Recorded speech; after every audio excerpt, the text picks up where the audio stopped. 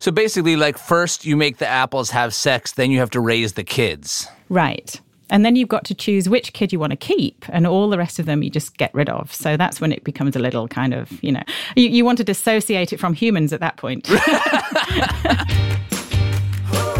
This is The Sporkful. It's not for foodies, it's for eaters. I'm Dan Pashman. Each week on our show, we obsess about food to learn more about people. You know, when you go to the grocery store, you see strawberries, blueberries, oranges. Most of the time, it's one kind of each, right? Yeah, maybe there are like 2 types of oranges. They have red and green grapes. But apples are different. Red Delicious, Golden Delicious, Granny Smith, Gala, Fuji, Honey Crisp. The list goes on and on. So many apples. When I was a kid, we didn't have Honey Crisp. That's how old I am. So where did that come from? How are new apples developed? And what's wrong with the old ones? That's what we're going to learn about today. Because a few years back, a new apple hit the market. It was 20 years in the making, and its launch was hyped as the biggest in Apple history. Yes, Apple history is a thing. And I got to talk to some of the scientists involved just as it was about to launch. I even tried a special sneak preview of the apple before it went to market. Now, here we are 4 years later, and we have an update from them on how it all went. Was it as successful as everyone dreamed it would be? We'll find out. But before we get to that, let's tell the story from the beginning with a co-host for this week's episode, my old friend Helen Zaltzman. Hey, Helen. Hello. What a time for us to join together in this very significant moment in Apple history.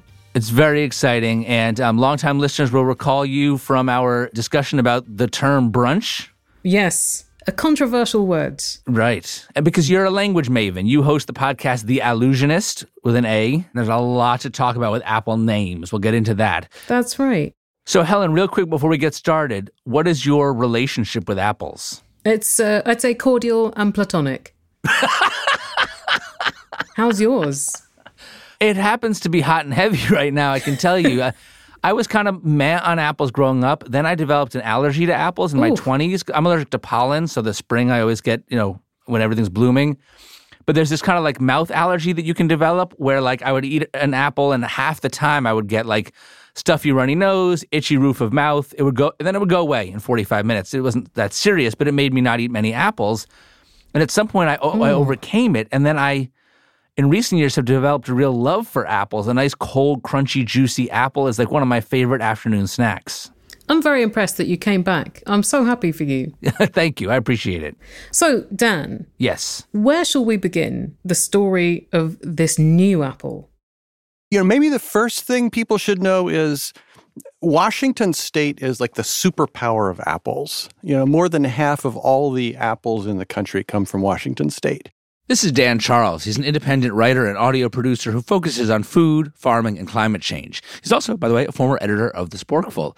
Dan followed this new apple for years. Historically, this kind of emerged in the apple industry, that there was one dominant apple variety, and everybody knows what it was. You know what it was, right?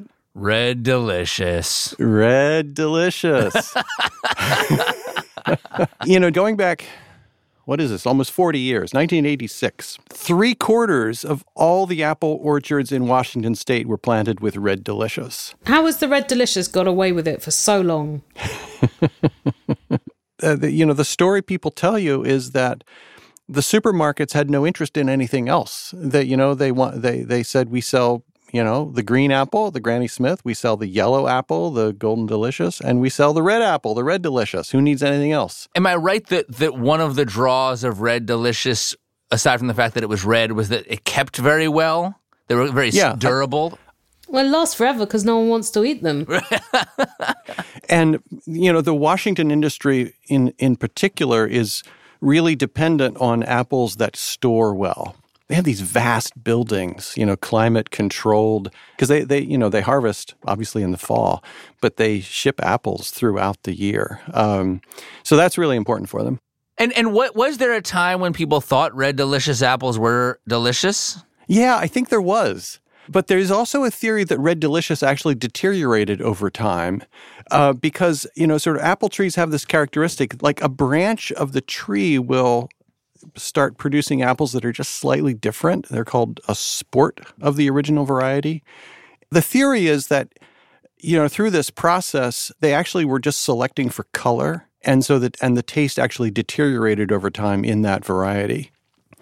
But sort of skipping forward, Red Delicious is falling out of favor, and these new varieties are coming in. You know, over time, there was Fuji, there was Gala, obviously. And then, you know, Honeycrisp really kind of shook up the industry because here was an apple that consumers were willing to pay crazy amounts of money for because it was seen as a superior apple. I'm not allowed to buy Honeycrisp in my house. Like, if I come home with Honeycrisp, my wife will be, like, inspecting the receipt. She'll be like, if these were not on sale, you are going back to the store. Like, we don't make Honeycrisp money. Right. So you have these new varieties coming into the marketplace, and they're selling for better prices. And it's partly because there was this innovation. The innovation Dan's talking about is something called club apples. And we're not talking about apples that sit in a VIP lounge glugging crystal to music that goes inch. Club apples are actually new types of apples developed and tightly controlled by cooperatives. Yeah, so the cooperative owns the license to grow a new type of apple and only issues licenses to a few growers for a fee. If you're not in the club, you can't grow the apple. You've probably seen one of these club apples at the store or the farmer's market. Pink Lady was the first, but there's also Kiku, Jazz, Snapdragon, Lady Alice. The names of these club apples are not generic plant names. They're trademarked brand names. So, you know, Helen, it's kind of like with pharmaceuticals. You know how the actual name of the medication is like 27 letters and it's unpronounceable, but then the brand name of the drug is like Shazam? You know, I was shocked that apples are also like that. My big question for Dan Charles was, do these clubs actually produce better tasting apples? I think there's a good argument that this has stimulated the proliferation of new apple varieties that come onto the market, and some of them are good. There were breeding programs coming out with great apple varieties in years past, but there was kind of this chicken and egg problem. The growers didn't want to buy those trees and grow those varieties because they didn't think that consumers would demand them. And so consumers didn't have a chance to taste them. And, you know, you can understand why growers would be reluctant to plant new varieties. It takes a long time to grow an apple tree. They have to commit to planting years before the apple's going to hit the market, so they have no idea if anyone's going to want to buy it when it's grown. That's where the apple clubs do really help.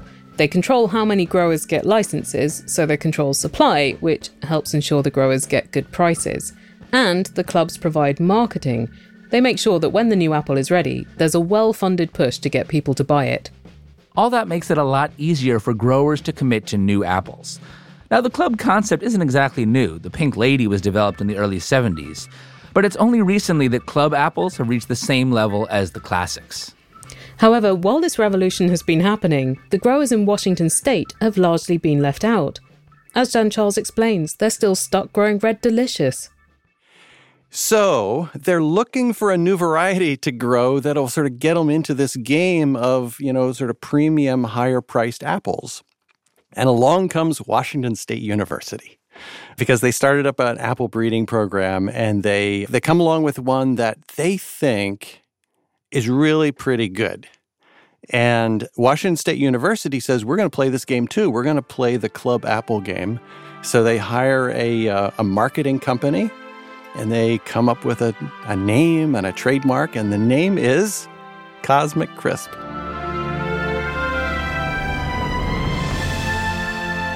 Cosmic Crisp. Cosmic Crisp. Cosmic Crisp. Cosmic Crisp. We'll get more into the name later. Oh, you better believe it. They said, we're going to put a lot of money into marketing this variety. And at least for the first few years, we're only going to let growers in Washington State grow this thing. So it came along at the right time and under circumstances that made growers, you know, really go for it like gangbusters. Washington State University spent more than 20 years and a lot of money developing Cosmic Crisp as a replacement for Red Delicious. They spent $10 million on marketing alone. Having another big apple will really benefit the state's growers. Meanwhile, the school has its own reasons for investing so much. They're going to be making, I'm guessing, at least $100 million. They have put nowhere close to that into their breeding programs over the last 20 years. That's pretty good, $100 million on apples. You know, and that's so quick. You know, these other varieties like Honeycrisp, actually took 20 years to like build a following. So is there a risk here? Yeah, there is a risk. And I think the growers in Washington know that it's a risk. I mean, the risk is that they flood the market and consumers are just not overwhelmed and end up not buying the production. Have any apples really flopped before? I don't think there was ever a launch like this before.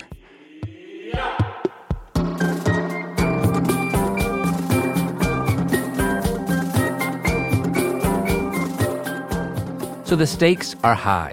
Growers in Washington have planted millions of Cosmic Crisp trees, essentially on faith. In part, they're counting on the big marketing push the university will provide.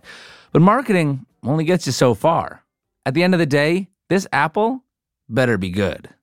Well, it's certainly an exciting time. You know, I think that we've seen for a long time the potential of this apple, and there's certainly, I believe, space for it out there. So I hope that consumers enjoy it as much as we have. This is Kate Evans. She oversees the breeding program that developed the Cosmic Crisp.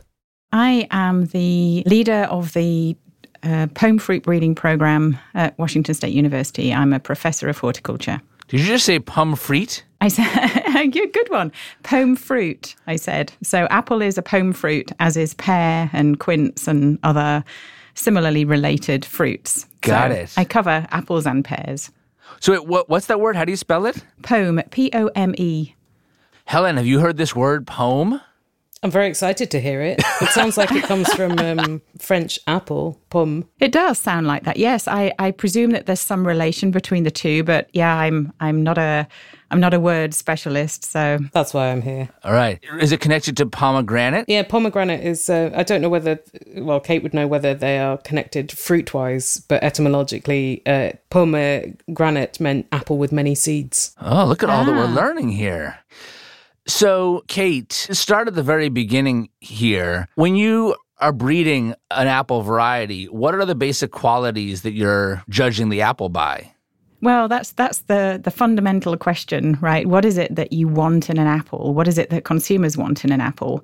Good textural traits, and that, texture itself is complex. It's firmness, crispness, juiciness, all of those things combined. And then, of course, you have the effect of the skin, because the skin to the flesh makes a difference in terms of how you perceive the texture. Yes. And then you've got all those flavoral traits. You've got tartness, sweetness, aromatics, but also trying to combine that with those traits that would make it work for the grower and for the whole production line. So how well a piece of fruit will store in refrigerated storage makes a big impact to the eating quality of that piece of fruit in, say, May or June. And so that's an important trait. Right. I like, though, Kate, that you separate, there's the texture of the skin and then the texture of the interior. Right. And for me, I think that I really want the skin to feel thin, but yet still firm, so that there's like a snap when you bite through that skin. And then I want the apple inside to be very firm and crunchy. Right. But I don't like a thick skin. Right. And nobody does. It's not something that we'd be selecting for. Is there such thing as too firm or crunchy of an apple interior? Oh, yes. It's kind of funny. Yesterday, I was out walking my orchard rows with a student intern that we've got at the moment, and I was explaining about evaluation of seedlings. And there are certain, when you pick an apple off the tree, you've never tasted that fruit before. It looks nice. You think, oh, I'll give it a bite, see what it does, and you can't actually get your teeth in. That's too firm. Right. Is there such thing as an apple that's too juicy? Oh, too juicy. I would say probably not.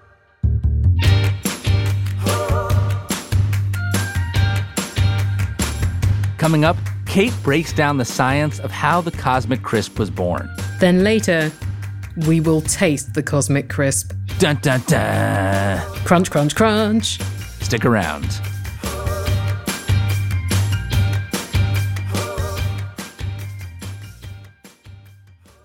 Ooh, advertisements. Yummy. Welcome back to The Sporkful. I'm Dan Pashman. Last week on the show, things got a little bit rowdy. I enlisted the writers Jia Young Fan and Samantha Irby to help me take your calls. The listeners shared their hottest takes and most pressing food debates. I mean, I'm with your dad all the way on this. I mean, my kitchen has always looked like, World War III. And I think props to you for getting that thing clean in the first place. You get to choose when and how you put it away. I don't think that she has the right to micromanage. We also hear from a listener in Sweden who's in a years-long battle with her mother and her mother's partner about garlic. It's up now. It's a lot of fun. Check it out. Now, back to apples. And I'm joined once again by my friend Helen Zaltzman, host of the Allusionist podcast. Hey, Helen. Hello, Dan. So the Cosmic Crisp was first developed by an apple breeder at Washington State University named Bruce Barrett. He's since retired. Yeah, that's how long this apple has been in development. The guy who came up with it originally retired before the apple could come out. It is really a job for the incredibly patient. So Bruce Barrett retired, and in comes Kate Evans, who is now Professor of Horticulture and Head of Apple Breeding at Washington State. She's continued to oversee the program. She's the one we were speaking with before the break. We heard about the traits they want in an apple, but how do they actually make that happen? The technology has been used for hundreds of years. So walk us through the basic steps of it. Right. So once you have chosen your traits that you're looking for, the characteristics you're looking for in a new apple, you've got to choose which two parents you think might combined produce offspring that would have the quality characteristics that you're looking for. So in the case of the Cosmic Crisp, who are the parents? Honeycrisp, which most people are aware of now, that was its pollen parent or male parent. And then its female parent was Enterprise. And so Honeycrisp, we know, is sweet, juicy, crunchy, like it's a very popular prized apple in the U.S. What does Enterprise bring to the table? Enterprise was chosen really because of its appearance. It looks really nice, a very pretty apple. And am I right? One of the shortcomings of Honeycrisp has also been that it's not so easy to grow. Correct, yes. Honeycrisp, certainly in Washington, is challenging to growers. Right. And so would Enterprise help to address that? Well, that was the hope at the time, and certainly it seems as if we've achieved that with this particular cross. So how do they actually do that? Well, like all fruit, apples start out as apple flowers. When pollen fertilizes the flower makes apple seeds, which grow into apples. Do we have to put an explicit rating on this episode, Dan? I think we're okay. But to do a cross, scientists like Kate take the pollen from one apple flower, in this case on a Honeycrisp tree, and they brush it onto another apple flower, in this case on an Enterprise tree. That fertilized flower then makes hybrid seeds that will grow to become Cosmic Crisp apples. But in the early going, each one of those apples has 4 to 6 seeds inside it, and each of those seeds is different. Some of them might not make such great apples. And so, in the same way that you and your siblings are offspring of your two parents, but you're all different. You've all inherited a slightly different combination of genes from your mother and your father. That's how it is with the seeds that are in the apple. And so you get differences in those seeds. And the only way to know for sure which seeds are best is to actually grow them into apple trees. And trees don't grow overnight. In the end, it took the team at Washington State 20 years. 20 years to grow the trees, select the best seeds, grow more trees, select the best seeds, and so on until you have seeds that consistently produce the apple you've been chasing. But the work isn't over then. That's right, because as Dan Charles said earlier, the big problem in the past has been that growers didn't want to plant the trees for a new apple because they were afraid it wouldn't sell. Kate and Washington State University had to convince growers that this apple would sell. And that's especially hard with an apple because we all know about so many different varieties already. You've got a lot more diversity in the marketplace. You have consumers that know that diversity. They've got their own favorites. You've got consumers that love Granny Smith. You've got consumers that love Golden Delicious. Kate, do not say that you've got consumers that love Red Delicious. You have, absolutely. Your credibility is going out the window here, Kate. Come on. Well, people buy them. They're people who hate themselves. So because of that, you have to market an apple in a different way. It has to come out with a name. It has to have some kind of market recognition, right? As the individual variety.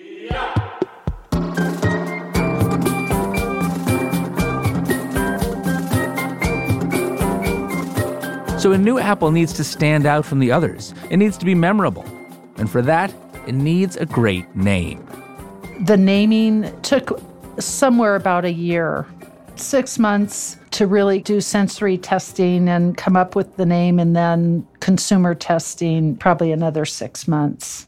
This is Catherine Grandy. I am Chief Marketing Officer for Proprietary Variety Management, and we have been contracted by Washington State University to commercialize the WA38, which is now called Cosmic Crisp. It's a catchier name.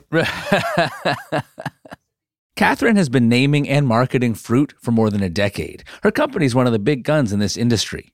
They've worked on apples like Pink Lady, Snapdragon, Lucy Rose, and more. So could you take us through the kind of process it usually takes to come up with an apple name? Sure. As a marketing group, we look at what's the parentage, what does it look like, and then we taste it. And, what's the flavor profile? Is it sweet? Is it crunchy? Is it juicy? And then we do sensory testing with consumers. Catherine's company brings consumers in for blind testing. Each person gets the apple and they feel it and smell it and then bite into it. And they share their impressions. And the company uses those impressions to brainstorm names. Catherine says there are some name suggestions that always come up, but that aren't as good as people think. People love to name fresh fruit after candy, and we've had candy cane, candy apple, candy crunch, and it's just like, taking a fresh piece of fruit that's very nutritious and calling it candy or sugar this, just didn't feel right. Another challenge with apple naming, uniqueness. To qualify for a trademark, your name has to be unique. So common names like Red Beauty wouldn't work. Protecting their trademark is key to Washington State's success. That's a big part of how they make sure that anyone who wants to grow Cosmic Crisp has to pay royalties to do it. The last big apple was Honeycrisp, but the program at the University of Minnesota that developed the Honeycrisp didn't invest in trademark protection for it, and so lost out on a lot of potential revenue. With Cosmic Crisp, Washington State is trying to learn from Minnesota's mistake. They say most of the revenue will be reinvested into the apple breeding program. But all that doesn't explain the name itself. What was the inspiration for Cosmic? So at the consumer focus groups, somebody said, this apple, the lenticels, the little dots in the apple, it makes it look like the night sky. And so they kind of started brainstorming off that and said, yeah, you mean like the cosmos? And then somebody else said, well, there's Honeycrisp is one of the parents, so how about Cosmic Crisp? I wonder if the sort of evolution from a name like Red Delicious to a name like Cosmic Crisp is also reflective of just a larger change in language and marketing, in that, I feel like nowadays marketing is more evocative and less literal. Mm-hmm. The way that you have Gatorade flavors that are not flavors, like Arctic Blast or whatever, that's nothing tastes like Arctic Blast, but it just evokes a feeling. That's right. So I wonder if that's a larger trend. Oh, definitely. And, in naming that apple, we're looking at, what is our story and how can we make this really intriguing to the consumer? There's an apple called Strawberry. How is that allowed? That's just confusing. Well, maybe it looks like a strawberry. Maybe it has hints of strawberry in its flavor. Not good enough. I like that there's one called Jonathan as well. That's the Normcore apple. I think, though, my favorite might be Laxton's Epicure. Ooh, classy. Yeah, it's very fancy sounding. But the internet says it bruises easily, Helen. Oh, no one wants that. All right, Catherine, before we let you go, we're going to play a special game. You and Helen are both contestants. This game is called Apple Variety or New England Town. You ready to play? Okay. Ashmead's Kernel. Oh, town. I was going to say town. Ashmead's Kernel is an apple. Oh. Cumberland. Apple. What do you think, Helen? I'm going to go apple. Cumberland is a town. Oh, come on. Man, you guys are struggling. I thought I was going to have to make this game harder. I mean, this is a game that I have played many times before because I'm very cool. Next one, Leominster. I mean, that's an England town called Leominster. Would they have bothered exporting that as a town to New England? I don't think you'd call an apple that. So you're saying town. I'm going to go town. Catherine? I feel very insecure. I have no idea, but I'd say town. You are both correct. Leominster is a thank town. We've saved face, Helen. Yes, it's spelled Leom, but it's pronounced like the fruit lemon. That's why I thought that one was tricky. Next one, Adams Pearman. Oh, I'm going to go apple for that, even though it says pear in the name. Yep, apple. You are correct, apple. See, we're warmed up now. All right, now you're getting good. Now we're coming down the home stretch. Here we go. Baldwin. Apple. Apple. That one is both. It was a trick question. Curse you, Dan Pashman. Next one, Strong. Apple? Town. It is a town. Point for Catherine. Oh, I'm feeling quite cocky over here. You've earned it. You sound like you got more swagger right now, Catherine. Yeah, completely. One more for you. Apple variety or New England town, Cumberbatch. Oh, boy. Town. I would say it's a town. The correct answer is neither. Oh, that's not fair. Come on, Cumberbatch. It's not a town or an apple variety. It's a heartthrob. Then it doesn't belong in this quiz, Dan.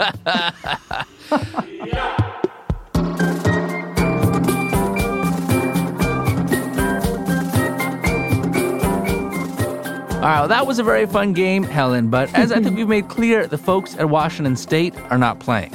Yeah, this is the biggest launch in Apple history. In the first year, 12 million trees were ordered and 5 million boxes of Cosmic Crisp apples were delivered to grocery stores. And that was considered limited availability.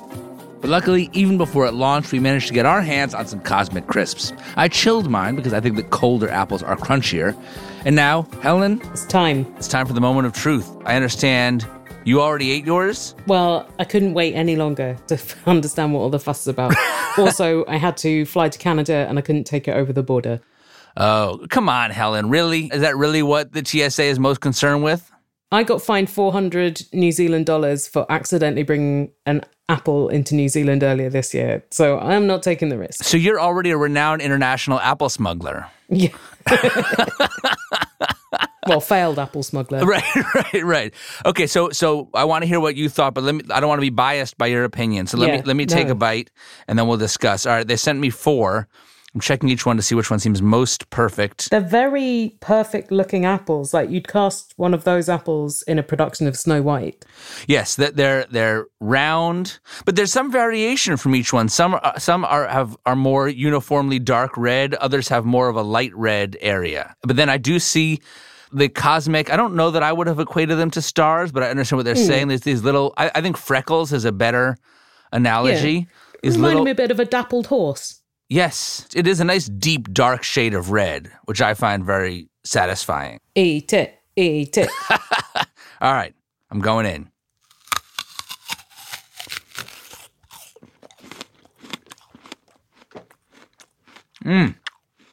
That is very juicy. Very juicy. The juice is running down the side of the apple. And how do you feel about that? Do you feel like it's adding a level of stress? I would never say an apple was too juicy. I'll get my hands messy. It does feel like, you know how like the screens on devices keep getting brighter and brighter and brighter? The entire sensory experience of this apple is just amped up and elevated. It's a very good way of putting it. It's extremely crunchy, extremely juicy, extremely sweet, and also acidic. Like it's like a Technicolor apple. I did think before tasting it, oh, will any apple live up to 20 years of development? And then having eaten it, I thought, yeah, maybe. What I admired about it is that it's sweet, but it's not too sweet, which I think is a hard balance.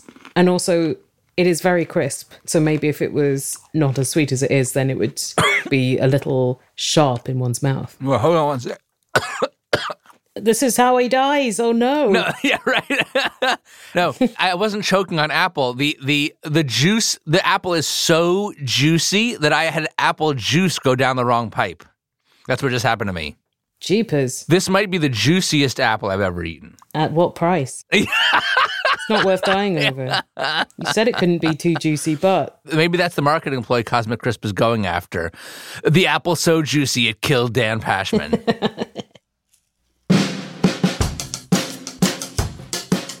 All those conversations happened back in 2019. Recently, we caught up with Kate Evans, the scientist you heard from earlier, to get an update on the Cosmic Crisp. Now, she's no longer working on the apple because, as a breeder, her work stops when the apple launches. But she told us the apple's expansion has been both exponential and unprecedented. There are now 21 million Cosmic Crisp trees planted in Washington state, and it was in the top 10 apple varieties sold by volume in the U.S. last year. And Kate says even though she's not really involved in Cosmic Crisp anymore, whenever she goes into her local Safeway, she makes sure the sign for the apple is facing outwards, prominently on display. And she loves it when she sees a shopper making a beeline for the Cosmic Crisp bin. A repeat customer is the highest praise. Special thanks to my old friend Helen Zaltzman of the Allusionist podcast. It is a great show all about language, including a recent two-parter about the word fat. They have a lot of other thought-provoking episodes, so I hope you'll check it out. Listen to The Allusionist with an A, wherever you get your podcasts. Next week on the show, I talk with my friend James Park, who's written an entire cookbook all about Chili Crisp. While you wait for that one, check out last week's call-in show with Samantha Irby and Jai Young Fan. They settle your food disputes, including one for my mom, and things overall get a little bit raucous and rowdy. That one's up now. Check it out. This episode was originally produced by me, along with... and Sandy. Ngofen Putubuele. And... Harry Huggins. It was edited by... John Delore. And mixed by... Jared O'Connell. The Sporkful team now includes Emma Morgenstern, Andres O'Hara, and Jared O'Connell. Music help from Black Label Music. The Sporkful is a production of Stitcher Studios. Our executive producers are Colin Anderson and Nora Ritchie. Until next time, I'm Dan Pashman. And this is Jeff Grossman from Redmond, Washington, saying, eat more, eat better, and eat more better.